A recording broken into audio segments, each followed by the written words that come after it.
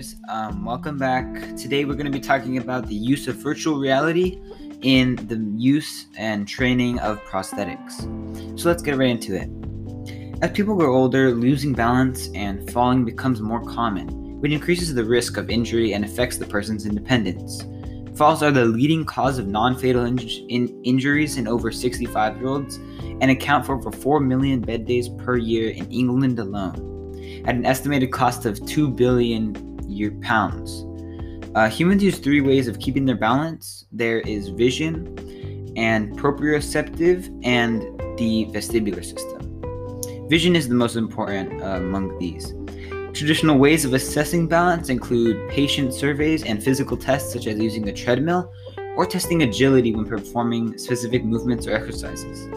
However, the accuracy of these tests can be affected by age, gender, and motivation, and the movements measured aren't necessarily reflective of real-life scenarios. Therefore, several research studies have explored the use of VR to help assess balance and even help train users to improve their balance.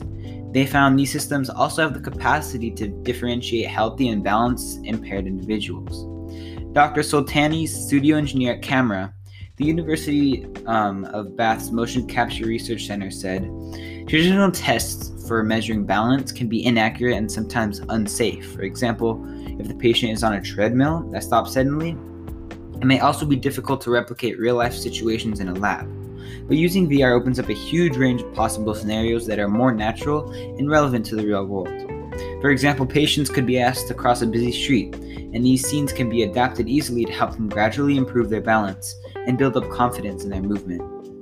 Alternatively, VR could be used more like a video game where patients navigate virtually through a maze whilst doing additional cognitive tasks like solving mathematical problems.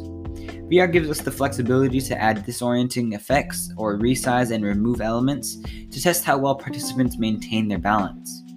The researchers found that during VR versions of traditional balance tests, older adults generally acquired a cautious behavior and took more time to complete tasks. However, they tended to find them more enjoyable, which could help encourage participants to stick in a rehabilitation program. Dr. Soltani said, "Our review shows this technology has great potential. However, there is a lot of work to do before it can be used widely in rehabilitation. We need to check parameters such as altering frame rate, find which scenarios are most effective, and also reduce the problems some users experience with motion sickness when using VR." While COVID-19 has temporarily delayed these plans to test the technology in volunteers, the researchers are now looking to recruit PhD students to define protocols and develop a robust system that can be tested by users later in the year. I hope you guys enjoyed this episode. Make sure to subscribe wherever you're listening, and hope you have a great day.